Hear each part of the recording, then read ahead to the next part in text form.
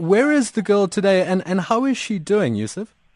Well, I was approached on Sunday morning by a well-known Cape Town religious leader who said the family required my assistance. I spoke to the grandfather and I spoke briefly to the mum. I gave them advice, and immediately they indicated that they suspected that their daughter might be linked to ISIS, and possibly even they fear that she might be leaving the country. I then asked them to open a missing persons report with the Lansdowne police station, the closest police station to where they live. The policeman refused to open the missing persons report, which made me very, very angry. I then got hold of the Provincial Police Commissioner for the Western Cape, General Arno Lamour, who mobilized the security forces, including state security, crime intelligence. And at about 4 o'clock, we established that she was possibly on a flight from from Cape Town to Johannesburg.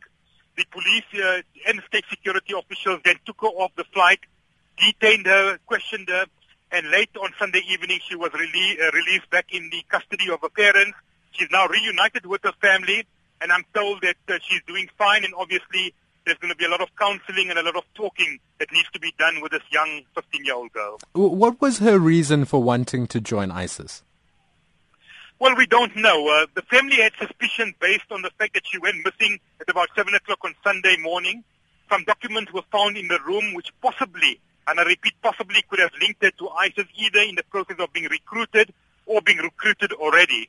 The big question, Deshan, is how did she get onto a flight without being aided and abetted by anyone? She's a minor, which does raise serious security issues and security concerns.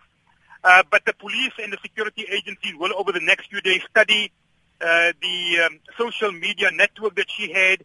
They will also study, I would suppose, the cell phones, the internet connections, to try to ascertain whether there was any local help or any foreign help.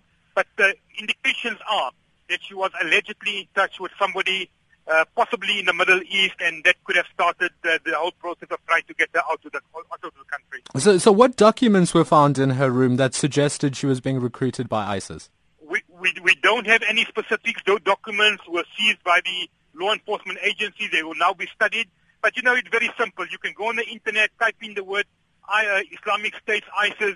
You'll find a lot of documentation, and suspicion has always been that these groups are targeting especially young people from various parts of the world. We know in the United Kingdom, some 500 people have left the country for the Middle East. In South Africa, there's always been suspicion and rumor, but this is the first case where there seems to be clear indication that they try to recruit this young lady, but we don't have any specific details about the nature of this particular documentation. And is it possible that someone from ISIS may have been assisting this minor to buy an international airline ticket? That possibility will be investigated. We have no evidence to point in that direction, but it is now the subject of the investigation both by state security and the South African Police Service.